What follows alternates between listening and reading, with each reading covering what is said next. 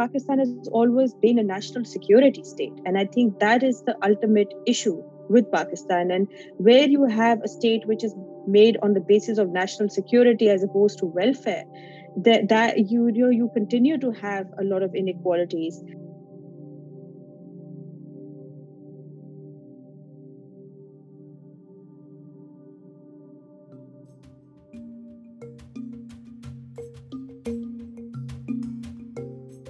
The scenario in Pakistan regarding human rights violations remains bleak. Human Rights Watch 2021 informs that in 2020, the Pakistani government harassed and at times prosecuted human rights defenders, lawyers, and journalists for criticizing government officials and policies. Authorities used draconian sedition and counterterrorism laws to stifle dissent and strictly regulated civil society groups. There remains limited freedom of expression. There are attacks on civil society groups. A climate of fear continues to impede media coverage of abuses by both government security forces and militant groups. Journalists who face threats and attacks have increasingly resorted to self-censorship. Media outlets have come under pressure from authorities not to criticize government institutions or the judiciary. In several cases in 2020, government regulatory agencies blocked cable operators and television channels that had aired critical programs. They remain mired by technology shutdowns. International conferences on human rights, working towards safeguarding human rights, which were organized by my guests of this episode, were mired by technology shutdowns. Before I introduce the two guest speakers, I would like to introduce Asma Jahangir, their mother, who was the winner of 2018 United Nations Human Rights Prize. Many in the global human rights movement remembered Asma as simply a giant. Asma Jahangir, who is unfortunately no longer with us, was an internationally acclaimed rights and constitutional lawyer. Her legacy includes upholding constitutional freedoms, facilitating legal aid to the needy, the poor, and the marginalized in Pakistan, promoting peace in South Asia by initiating regional programs and advocating democratic values. Asma was renowned internationally in championing the cause for human rights, often in very challenging times in Pakistan. She bravely fought for the most disadvantaged people in Pakistan, often at a great personal risk. She championed the cause of women, children, bonded laborers, religious minorities, journalists, the disappeared, and so many others. Her two daughters worked relentlessly to carry on her legacy. It gives me great pleasure to welcome Ms. Muniza Jahangir, who is a broadcast journalist and a documentary filmmaker, currently anchoring a flagship current affairs show on one of Pakistan's leading media news network, Aaj TV, called Spotlight with Muniza Jahangir. Jahangir is a co-founder and an editor-in-chief of VoicePK.net, a digital media platform focusing on human rights issues. Then we have Ms. Sulema Jahangir. Sulema is a dual-qualified lawyer. She's a solicitor of the senior courts of England and Wales and an advocate of the high courts in Pakistan. She also graduated from Cambridge University in 2003. She has, in the last 4 years now, been a guest lecturer for my course in Gender and Development for the MPhil Development Studies, and her lectures were one of the most popular with my students, who thought that her passion and her enthusiasm for human rights, safeguarding human rights, was amazing, addictive actually. She's also a partner at Dawson Cornwell. She's a board member of the Asma Jahangir Legal Aid Cell, which is the oldest one and one of the largest charities providing free legal aid to the vulnerable people in Pakistan. Sulema practices in many cases with human rights elements, including child abduction, domestic and honor-based abuse, forced marriages, female genital mutilation, bonded labor, and constitutional cases. She was part of the committee behind widening the definition of domestic abuse. She was also assisted in advising parliamentary bodies in Pakistan in drafting laws for the protection of women. And from the University of Cambridge, Center of Governance and Human Rights, I am your podcast host, Mariam Tanveer, and this is Declarations. Let's start. So, welcome both of you. It's an honor to have you two young, bright women with us. I am from the University of Cambridge, Center of Governance Human Rights, Mariam Tanveer, your podcast host, and this is Declarations. Welcome, both of you. Thank you very much. Thank you, Mariam, for the very flattering introduction. Yeah, it's well deserved. Okay, so Moneeza and Salama, shall we give the listeners a brief snapshot of the current social and political milieu regarding freedom of expression and the scenario regarding human rights or human rights violations in Pakistan? Yes, I mean, I think Moneeza can talk a little bit more about the freedom of expression on the ground, being a journalist there and being directly impacted by it. But if you look at, just to give a broad perspective, in 2020, Pakistan ranked 145 out of 180 countries in terms of freedom of expression. If you look at the Reporters Without Borders report. So it has been slipping. And generally, despite the fact that the Constitution of Pakistan, guarantees freedom of expression with certain exceptions, it on the ground, we see that it's not equally available to everyone, depending on who you are. And secondly, there's been a lot of state repression on journalists, political activists, media houses. So where entire TV channels have been shut down, and there's an atmosphere of fear in the community, especially in the journalist community there.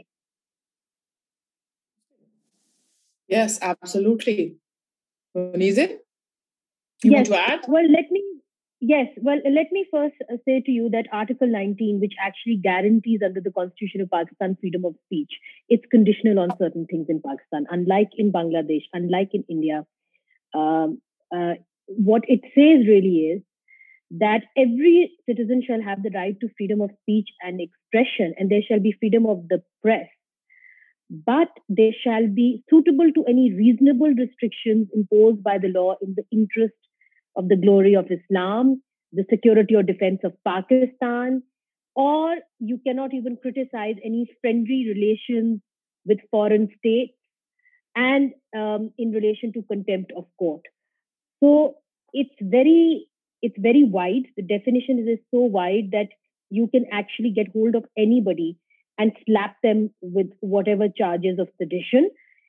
And you can have freedom of speech, but you cannot talk about the army, which has been at the center stage. Really, it's been the elephant in the room in Pakistani politics. If anybody knows anything about Pakistani politics, either the military has directly ruled Pakistan or indirectly ruled Pakistan. So to ban, and especially when major political parties during elections are talking about the military intervention in elections, to ban media channels from talking about it, that means that every sentence out of everybody who is a major political player in Pakistan has to be censored. So if you look at the current scenario of Pakistan, we cannot talk about the biggest player in politics, and that is the military. So I think that is one thing that we must recognize. And then whatever laws that have come out to monitor the media or to regulate the media have come out of Article 19. So even the new law under which many journalists are charged with sedition is Pakistan Electronic Crimes Act. It stems from Article 19. So just recently, I'll give you an example. I mean, the prime example really is one of the most popular journalists of Pakistan, Hamid Mir. And Hamid Mir was basically slapped with sedition at the moment. He is not on air. He has been banned. There is no court order against him. There is no PEMRA, which is the Pakistan Electronic Media Regulatory Authority, order against him, no notice against him. It's an unofficial ban. His channel has been forced to let him go. And what is his crime? That there was a young man, journalist called Asad Noor, who alleged that a few people of the intelligence agencies entered his home and they beat him up. So after that, there was a protest arranged by the Pakistan Federal Union of Journalists, of which I am and Hamid Mir is a big part of. We all went there, we made speeches. And based on that speech, which was considered offensive to the military, he was banned from air. So he has been shot in the past in 2014. The reports that he was doing was on the crisis in Balochistan, on missing persons in Pakistan, which is enforced disappearances in Pakistan. And he was even charged with blasphemy, you know, for speaking out on certain things. Now, he was charged with blasphemy for a talk show that happened that somebody else did on the same TV channel. So it's a real case of victimization. And since May 2021, he has been off air. The cases against him, the attack against him, the murder attempt against him has led nowhere. At the moment, the case is in the Supreme Court and it never comes up for hearing. Similarly, another journalist, Absar Alam, was also shot. Before he was shot, there were other, there were sedition charges leveled against him. So all the journalists in Pakistan say that whenever we are going to be attacked, before that, there are all these sedition charges that are leveled against. And if you look at who levels the sedition charges, who are these are either directly linked to the PTI, they are local councillors, or there are what we call the perpetual petitioners. These are people who are really very close to the military establishment. And they basically put in these petitions of sedition against various journalists. When Absar Alam was shot, after that, in broad daylight, in Islamabad, in a park, in a red zone, there was no CCTV camera available. And there was absolutely no investigation. Nothing came out of that investigation. In fact, very high profile, very, I would say, perhaps one of the most powerful policymakers within the military alleged that he had been shot by his girlfriend's brother. So, I mean, that was also told to the media, informally. Similarly, with Matiullah Jan, another journalist who was in broad daylight picked from in front of a school, right? And when he was picked up, the people who came to pick him up in plain clothes came in a police van. So there was a police van, obviously a police van. Now, Islamabad is a safe city camera, which means that there are cameras all over Islamabad. And if in the middle of the night you are speeding, they give you a ticket, an e-challan or some sort, right? In this case, the only CCTV footage that we were able to secure was when journalists themselves went to the private school and they got hold of the CCTV footage of the school. And that's when they put it on air and said Matiullah Jan has been kidnapped in broad daylight and we demand his release. But not a single second of footage was available from all the thousands of CCTV cameras across Islamabad. So the question was asked by journalists to the Interior Secretary at the Human Rights Committee of the National Assembly of where is that footage? How come you cannot give us a single second of the footage? And they said, we will look into it. The sad thing is that just 2 years ago, the Sindh police chief was picked up from his own home to carry out what they say was an operation against PMLN's Maryam Nawaz. And he was picked up by the Rangers, which directly reports to the military. So when political leaders to us that the police is going to protect you, we said, well, the police themselves are picked up by paramilitary troops in the middle of the night from their own home. If they are not safe, how will they give us safety? So I think the question really is of not how journalists can be protected by the police, but how does the state view, the establishment view journalists? Do they view us as terrorists? Do they view us as people who can live and have freedom of speech? I think that is the real question. There has to be a policy change, and there has to be also a democracy in Pakistan. If you do not have democracy in Pakistan, I do not think journalists can be safe. Absolutely, that's like it sends a chill down your spine when you just talk about all of these journalists. So basically, there is freedom of expression on the surface, but there are so many loopholes through which all these government institutions go through. And Muniza, for any policy change, the policy will be changed by who? It's going to be changed by people who have the power. Sulaima talks a lot about this in her Gender Institutions lecture, but policy change will be allowed, you think? Is it possible? Anyway, that's a long debate. But so basically, what do you think is the role of the media in promoting human rights or subjugating it? And what challenges do you feel that the media faces in upholding these rights? Yeah, I also want to point out that all of the most popular TV anchors, journalists are right now banned, and it's an unofficial ban on television. And Sulaima, I think maybe you should also talk about the ban on major political yes, I mean, Pakistan. Yeah. I think the challenges to the media, I mean, Muniza has already explained that how journalists is an atmosphere of fear, journalists are, picked up. It's very brazen. It's not something that it used to happen before as well. It's been happening in Pakistan, since Pakistan was created. But as of late, with the current administration, what has happened is that these attacks on journalists have become a lot more brazen. And the other way that is being allowed to happen is through the role of the judiciary, and that is because the judiciary itself is unable to sort of be independent and say, well, this shouldn't be happening, and if and they've been manipulated by state agencies. So, for example, as Muniza said, we have freedom of expression, and they are subject to certain conditions under the Constitution of Pakistan. I mean, freedom of expression everywhere in the world is qualified. It's not usually an absolute right. It is qualified, for example, for purposes of security, etc.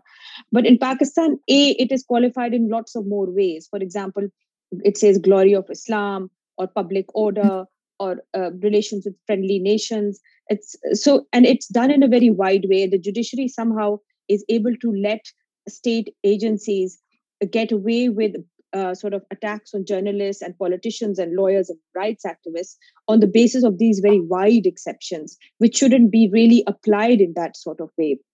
So the law really is being misused.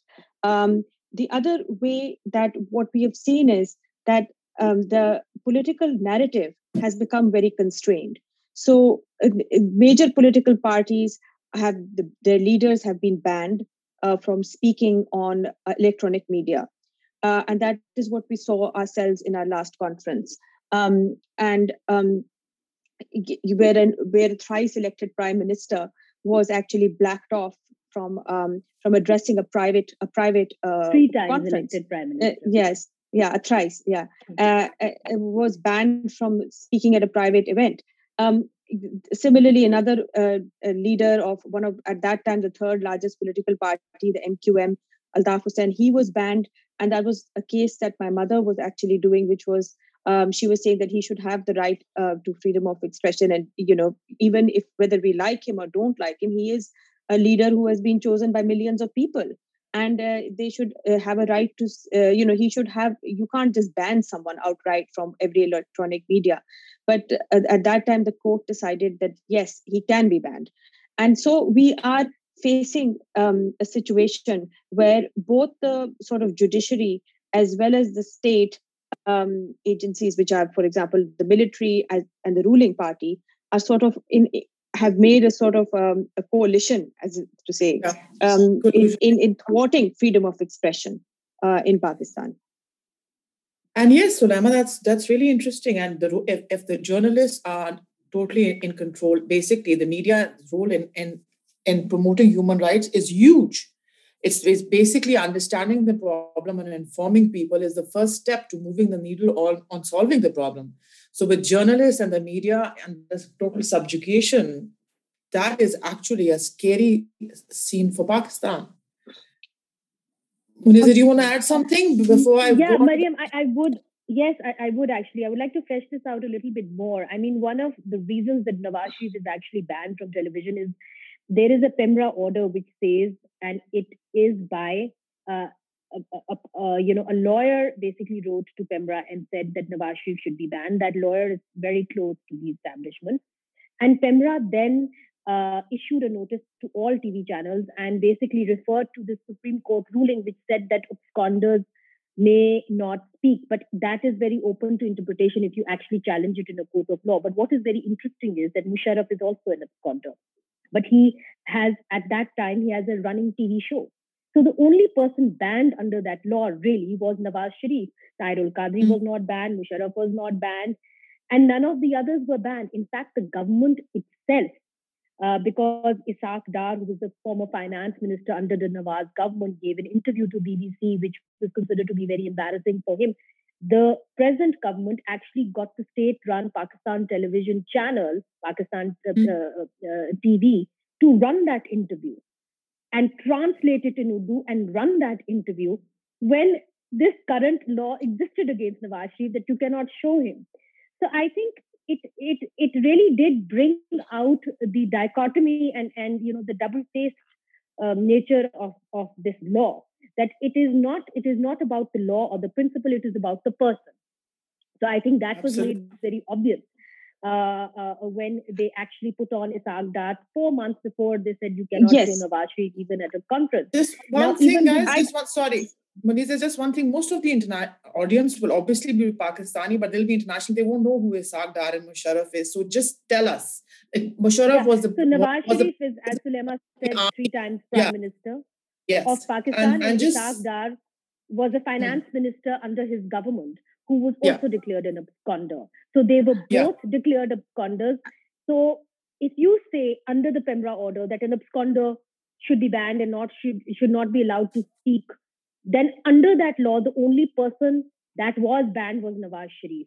The government itself ran a TV interview done by the BBC on its state-run television with translation in violation of their own Pembra ordinance order. Wow. And similarly, Musharraf, the dictator of Pakistan, who ruled Pakistan, from the army, who was also an absconder in a murder case, used to host a TV show, a weekly TV show on one of the private TV channels, and Pembra had no problems with that.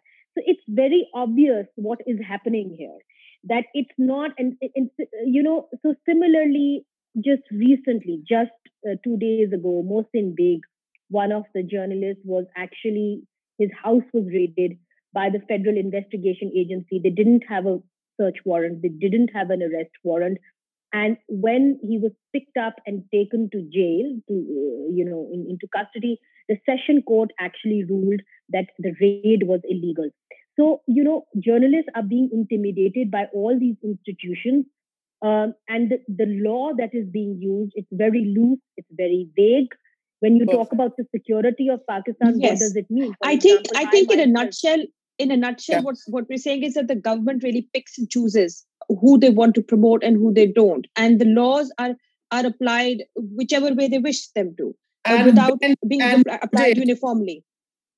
How Vanessa has contextualized is basically the laws are there just to be bended and molded according to the whims of people who are in power, which is the establishment and the ruling party, which is the establishment.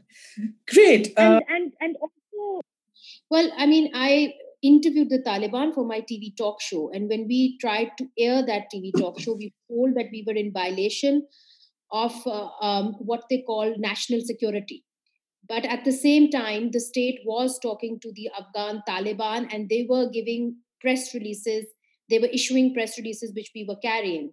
So I think that they want to also control the narrative on terrorism, very much so. And they do not want independent journalists to have an independent investigation into what's really happening to the biggest story here in South Asia, which is security and which is terrorism. So that's really, really interesting. Munizeh and Sulema, you guys also every year do this international conference where you invite like lawyers and human rights advocates from all over the world trying to find a way to move the needle on protecting human rights in Pakistan. So, but I believe that your conference was also just shut down by the government in terms of the technology, the internet shut down, and Nawaz Sharif could not speak. Could you tell me something about this? And what impact it had? Well, this was last year in November when we had our annual conference. Usually we have it's a large conference. So we have something like, 2,000 people attending every day, and we had 160 speakers over the space of 2 days. So there were a lot of, people, judges, etc. there. At the end of the conference, which is the second day, we have the closing ceremony, which is we usually invite the opposition political party leader. And last year, we invited the former thrice elected Prime Minister Nawaz Sharif. And before he was due to address the audience, the internet, the Wi-Fi died in the marquee where we were conducting the closing ceremony. And after that, we thought that this may happen, knowing the government's sort of record of clamping down on free speech to this extent. We had then sort of set up internet cables as a backup, but they realized that we had internet cables as the backup. So we started the address. So he started his closing address, former Prime Minister Nawaz Sharif, and after about 5 or 6 minutes, that shut down as well, because apparently they had gone to the internet cable operator and told them to disable the line. So the internet cable operators were calling us on the phone and saying, what can we do? They have come here and this is security personnel. So it just shows you that how petty they are. I mean, the pettiness of a state. You're a country of 230 million people with serious issues of poverty, hunger, malnutrition, no schools. And you are talking about a private event in a city of lawyers, and you are more concerned about disabling the internet cables at that event. Where no law is being broken. It's an event of lawyers. How can you break laws? We are all officers of the court. The event has senior judges of the Supreme Court there, including the Chief Justice who attended the first day. So it just shows you how petty the Pakistani state is, and that is what came out of it. Sulema, 1 second. I wouldn't call this petty. I would call this Gestapo style, Godfather style. Petty is too mild a word to use for them. All the efforts that you and Monize do in organizing these efforts, and you always tell me how much work goes into it. Because the technology was down and Nawaz Sharif could not deliver, so a lot of things and messages about awareness got lost in translation. So no matter how much you and Monize tried, did you guys feel? Yes, we got it fixed though. So what we did is we called him on telephone, like a landline, and we had him address they couldn't see his face, but he could still deliver a speech on a landline, because we called from a landline to a landline, and you put it on so the point is that they're also quite stupid, because it became headline of every newspaper, every media, the state has disrupted this conference. And where you are a citizen of such a poor country, where you don't have school, you don't have water, you don't have food, do you think that this is what your state should be involved in? That's why I call it petty. I call it misguided. I call it extremely ridiculous, actually. That when there are serious issues, why are you worried about an event like that? And the Prime Minister kept on speaking about it, even personally, for about weeks after the event had happened. That, why did they invite someone? I mean, why would he bother? Who invites anyone to a private event? Do you see? So, Sulema, that's really interesting. But what actions do you think that human rights advocates can take to ensure that the use of or misuse of technology or media does not exacerbate the situation or bring in inequality for those who are already marginalized and in need for some protection? Well, I mean, this is something that I think you have to look at it in two ways. One is the broader perspective, which is, for example, in Pakistan, not everyone has the same access. And that is true the world over. Of course, there's an affordability issue for people, how there is a language issue. But in Pakistan, especially, it is exacerbated because for example, in a lot, there's no internet coverage in several large tracts of Pakistan. A lot of the mobile companies and internet providers are privatized, and which means that a lot of Pakistan, in some areas, there is no good internet coverage. A lot of for example, the mobile phones, etc., they are pay as you go phones in Pakistan because people are quite poor, and so there's an affordability issue. Language. I was surprised that when I was looking it up, there are 80 languages in Pakistan, 70 to 80 languages spoken. But what do we see on social media? We see English or Urdu. So a lot of people in marginalized areas are excluded automatically, and more so women, because women are the ones who are sort of have less access to education, less access to money, less access to phone. And then, of course, we have the state, which has deliberately kept large parts of Pakistan out of internet coverage because they say they cite security concerns. So a lot of grievances that people have, for example, in the former tribal areas, they say, well, we don't have internet access. And when everything was locked down because of COVID, they couldn't do online lessons, for example, because they didn't have internet access. So, I mean, there is that inequality which is exacerbated because Pakistan is a national security state where they cite security for all kinds of inequalities. And then, of course, there is the other issue, which we've already discussed at length, which is, how the state has excluded a lot of political narratives. It has controlled media houses. It has controlled social media. It has thrown away a lot of dissent, and through fear or through imprisonment or through actually beating people up or shooting or killing them.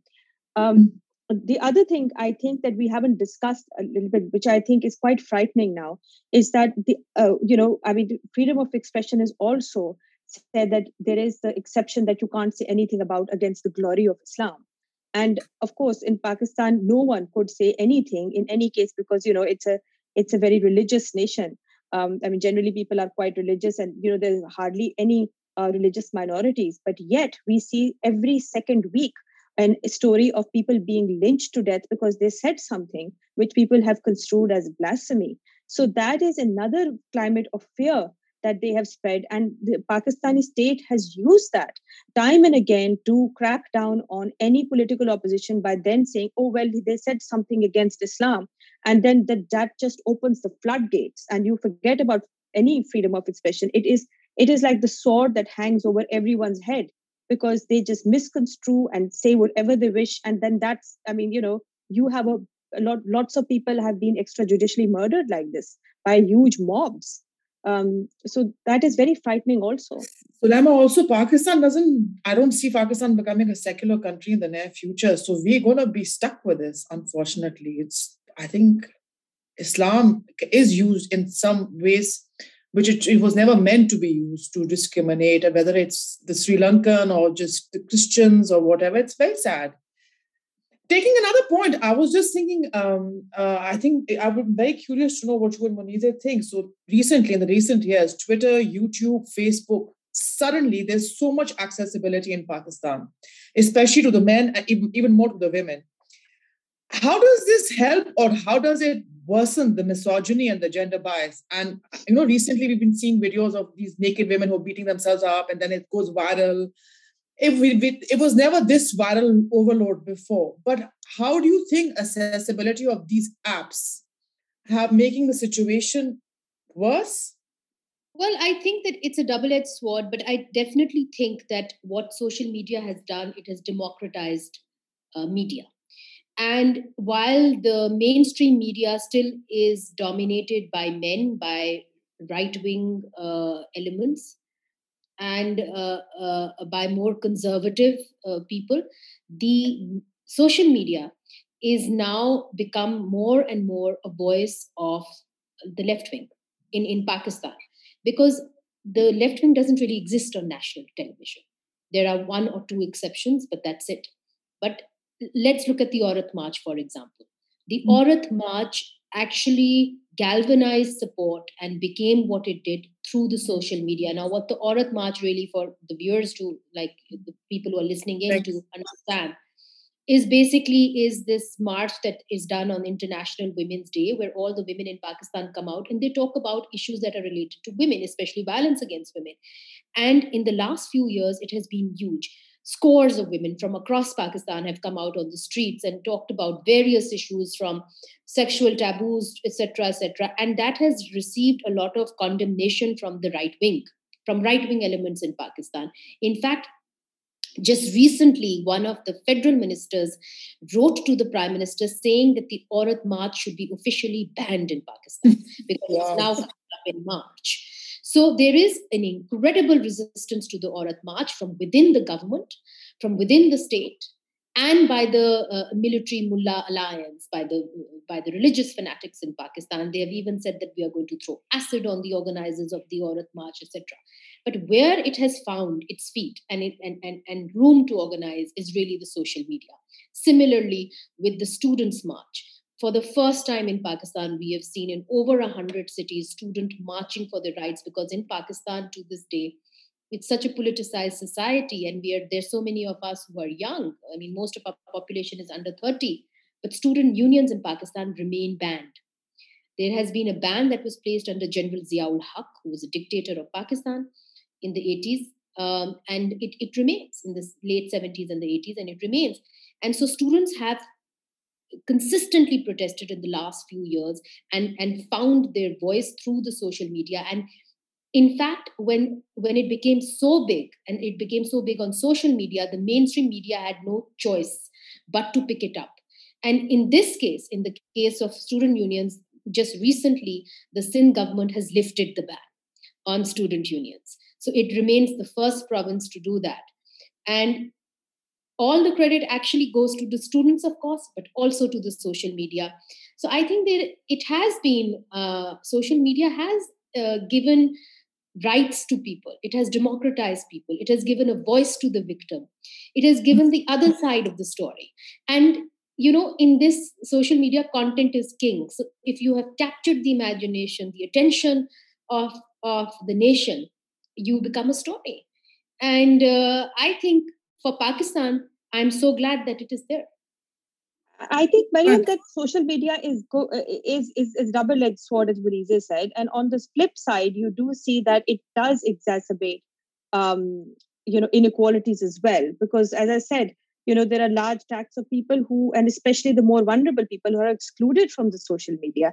I mean, you assume that people are equal, they have the same level of education, they have the same level of language and access to be able to have that kind of engagement with social media, and a lot of people are not. In fact, Pakistan is an extremely unequal society.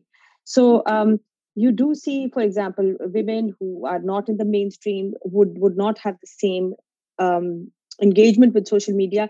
But yes, it is an alternative, because since the mainstream media is so controlled by the state and state actors and commercial interests which are aligned with the state, that the social media is the only way of sort of getting the alternative viewpoints across that maybe doesn't even suit the state, and which perhaps reflect the a more diverse society and what it really is on the ground. Yeah, that's true. But I absolutely agree. Social media plays a quintessentially very important role in raising awareness and ensuring people are kept in the loop, but also some marginalized people, like women being blackmailed and the videos being made. And there's so many cases in Pakistan, which is so sad. Like even that story I was discussing, Sulema, a month ago on Twitter, you said, Mariam, it makes me sick. It was so horrible about women and everybody shared it. And then we were having conversations that the woman is naked and she's beating herself up. We have a social responsibility of not sharing that tweets and everything.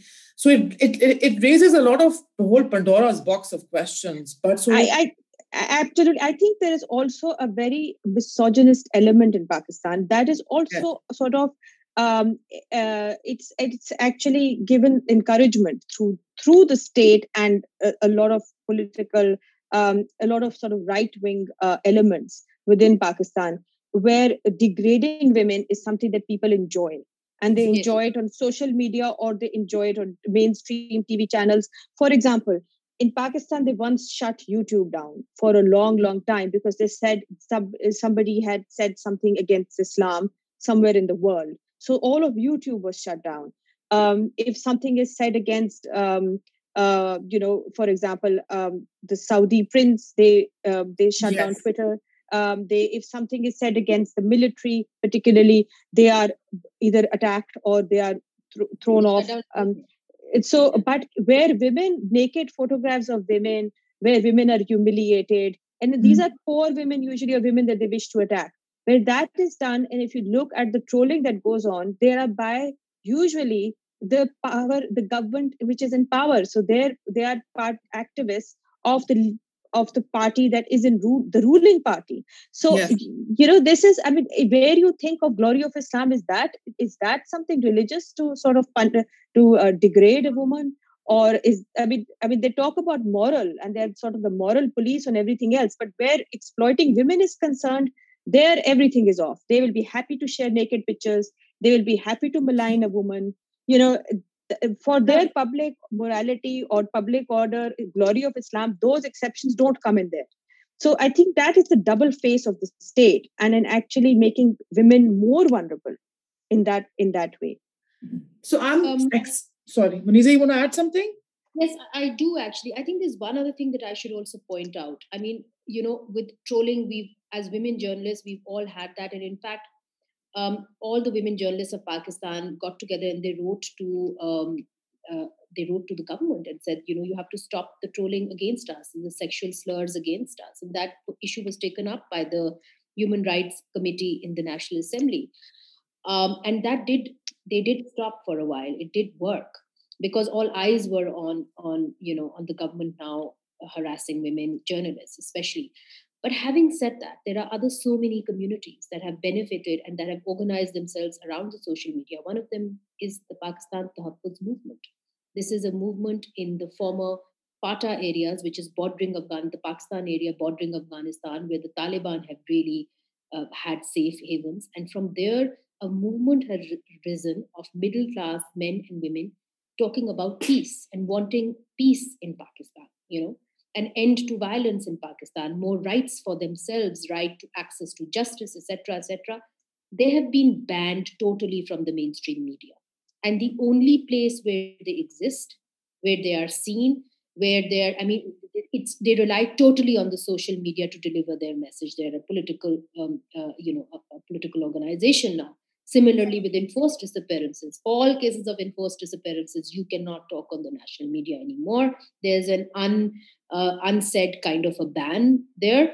And so it's all discussed on the social media. So I think in Pakistan, that is why the state is now trying to find ways to clamp down on social media. And that is why the PICA law was also brought about. It was called the Prevention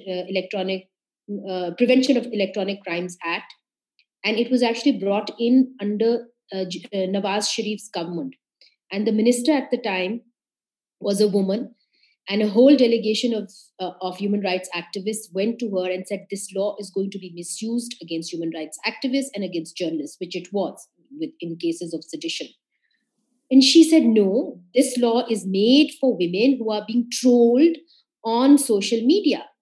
And do you know that women who are being trolled on social media, the sexual slurs, they have all complained to the Federal Investigation Agency, and there remains only 2 Federal Investigation Agency officers who can investigate thousands of these cases.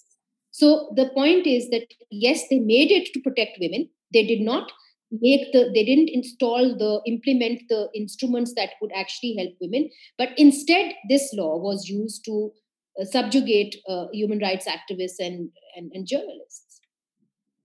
So, very interesting. That's amazing. Thank you so much. So I'm going to wrap up this episode, but I'm going to ask Sulema and Muniza just a last question each. So you've given us so much information about repression and the lack of freedom of expression and the gendered society and the role of the army and so much. It's like, sounds to me like more like a Gestapo state now in Pakistan. I'm not coming back. but can I? So I actually would, in terms of a solution-focused approach, because Sulema talked about how the religion is there, and I told Sulema it's going to stay a religious state; it's not going to change. So, Sulema, can I start with you in your expertise, because you work as a legal expert, and the gendered institutions that we have in Pakistan, and the control that we have in Pakistan. If you were to move on the needle of carrying the legacy of your mother in ensuring human rights violations are not made, what would you want to share with your audience in terms of individual social responsibility, whether it's not sharing a tweet in which there are women who are exposed, or do we need a joint social responsibility? What can we do to move the needle on Pakistan? There has to be a solution, right? Yes? Yes, Mariam, I absolutely. But it's just there's such a plethora of issues in Pakistan. I mean, in terms of South Asia, if you look at Pakistan, I mean, we are seeing India now also going through a lot of repression in terms of freedom of expression, etc. But in Pakistan, what is happening is that in South Asia, apart from Afghanistan, which has just seen war, we are really really lagged behind. And that is because Pakistan has always been a national security state. And I think that is the ultimate issue with Pakistan. And where you have a state which is made on the basis of national security as opposed to welfare, that you continue to have a lot of inequalities, and especially against the more vulnerable citizens, be it women, girls, religious minorities, people from ethnic minorities. And that is, I think, where sort of individual responsibility lies, is that you understand and you appreciate that Pakistan, what the segment in Lahore, for example, is not what is Pakistan. What really you have to appreciate the inequalities in Pakistan to understand, where you need to help more. And I think that is what my mother's legacy was, that she really stood up for the most vulnerable people in Pakistan, be it women or religious minorities and children. And that is, I think, as a responsibility for our citizens. I mean, a lot of citizens in Pakistan, of a certain class privilege or a certain, majority ethnic background, they do not. They have to understand that the way their rights are, it's not. The way they can have access to things. People, they take a lot of things for granted. You can't take that for granted. You have to make exceptions for vulnerable people. And I think do a lot more for them in terms of legal aid work or speaking up for them or whatever field you are in. And each one of us can make a difference. We don't have to wait for something big to happen. All of us have an individual responsibility. I think we have an individual responsibility, but I think one has to be strategic in the sense that where you are collected, where, for example, where journalists get together under their union, and they ask, and there is a collective power there. And that is where you can begin to see the government has to make concessions. There has to be some change. So Munize got together and she tried to fight for the anchor Hamid Mir. Nothing happened. She tried. Actually, a lot happened. Very successful, actually. Yeah. Sorry. A lot happened. I think a lot of journalists. You think collective action really matters? So basically, I think collective action. I mean, lawyers are collective under their bar councils. I think journalists with their union. I think when you strategize and you collect together, I think your voice has greater power. Your ability to negotiate is a lot more. Excellent point. So everybody. I entirely agree. I'll give you examples. You're saying we've been hugely successful. I'll tell you, last year the government was going to slap this Pakistan Media Development Authority on us, where they were going to bring they were going to have tribunals, they were going to slap fines on us. There was all kinds of mayhem being planned, which was really subjugation of the press. Everybody rejected it. We led a 3-day-long sit-in outside the National Assembly to oppose this act, and the government had to shelve it. They could not go through with it. So I think not only the media, the lawyers were a big part of it. They came with us and they helped us. Similarly, the unions, the journalist unions, have worked on a recent law that has been passed, a bill that has been passed, which is called the Journalist Protection Bill, which has given us more rights as journalists. And we relentlessly campaigned with policymakers in National Assembly and on the streets. Similarly, look at 77, 78, where there was the banning of Masawat newspaper, which was a left-wing Sindhi newspaper. And once Ziaul Haq did that, it opened the floodgates, and there was a massive protest against censorship, in which many journalists, where you see journalists flogged, many of them were taken into custody and flogged. One of them is now the Secretary General of the Pakistan Federal Union of Journalists today. So I think that there has been a story of resistance of Pakistan, which gets completely overlooked. And I think my mother, in many ways, was one of the most prominent faces of that resistance. Yeah, of course, the most. Not one of the most. Yes. So I think that side of Pakistan, where middle class, where young people, where professionals, journalists, lawyers, activists have resisted in such a way, I have not seen it. I have reported out of other countries like India and Bangladesh and Afghanistan, and the and and the way the civil society has survived dictatorship in Pakistan and the onslaught of dictatorial attitudes. It is amazing. It really is, as they say, a karishma. So I Lives think are forming, yeah. Yes, so I think we have to look at the women. Women are out on the street, students are out on the street, journalists are out on the street, lawyers are out on the streets.